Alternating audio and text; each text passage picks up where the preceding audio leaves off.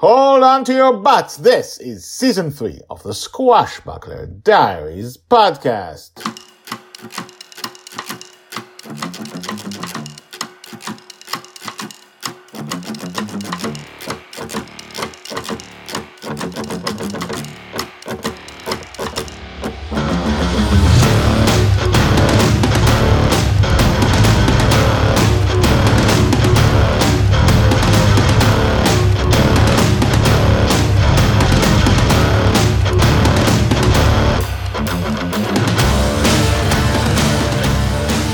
Welcome back. My name is Guy Hasson, and you are listening to the Squashbuckler Diaries podcast, a daily podcast about Joy Shelley, the girl who is lost in dreams. This unprecedented story from birth to death with so much detail.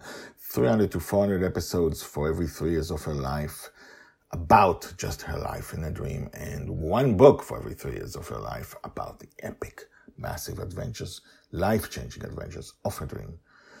Never been done, never been told before. Such a grand scale. And right now, we are in her life discovering something that's actually really big.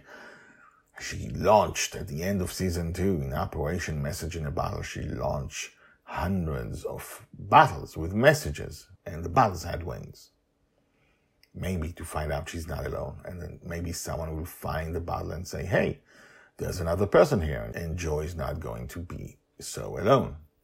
But many things have happened since then, and Joy's lost her home, but now she found one of them with a broken wing and actually a burnt wing. And what burnt that wing, we have to find out. So, she's following the trail. Let's continue from where we left off. Season 3, episode 140, moving up, part 10, Danger. Joy's age 10 and a half, told by Grandpa Walt.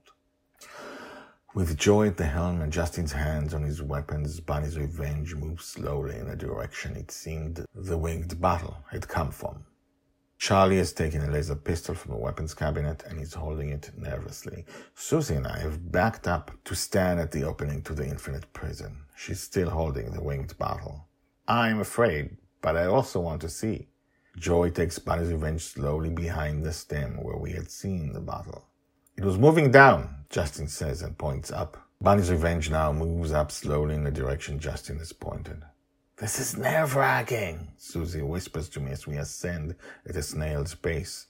I hate that this is her life. She'll be fine, I whisper back. Suddenly, out of absolutely nowhere, lightning strikes the sail.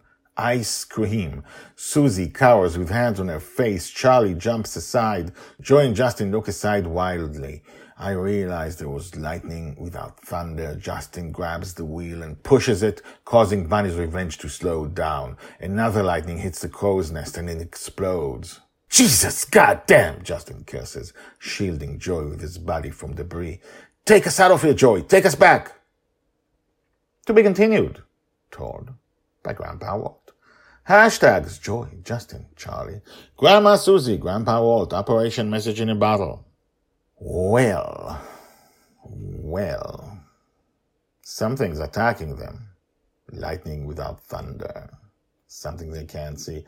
And I think this is the first ever hit in 3 seasons to actually hurt Bunny's Revenge. 3 seasons. In the first season, Bunny's Revenge got a lot of hits from various foes, witches, cannons, lots of stuff, and it survived all of them. But now it got 2 hits. So, write to me what you think about this episode. Tomorrow we're going to continue this, but it's going to have a new name. We've moved up now. It's the lighting thing. So we're changing the name of the episodes. What do you think about this episode? Write to me, guyhasson@gmail.com, GYHASSON@gmail.com. Let me know what you think about what happened and what you think about what's going to happen. Like, subscribe, and tell your friends about the Squashbuckler Diaries and the crazy, unprecedented type of story that no one's ever seen before. So recommend it to your friends. I will see you tomorrow to see what happens next. Bye-bye.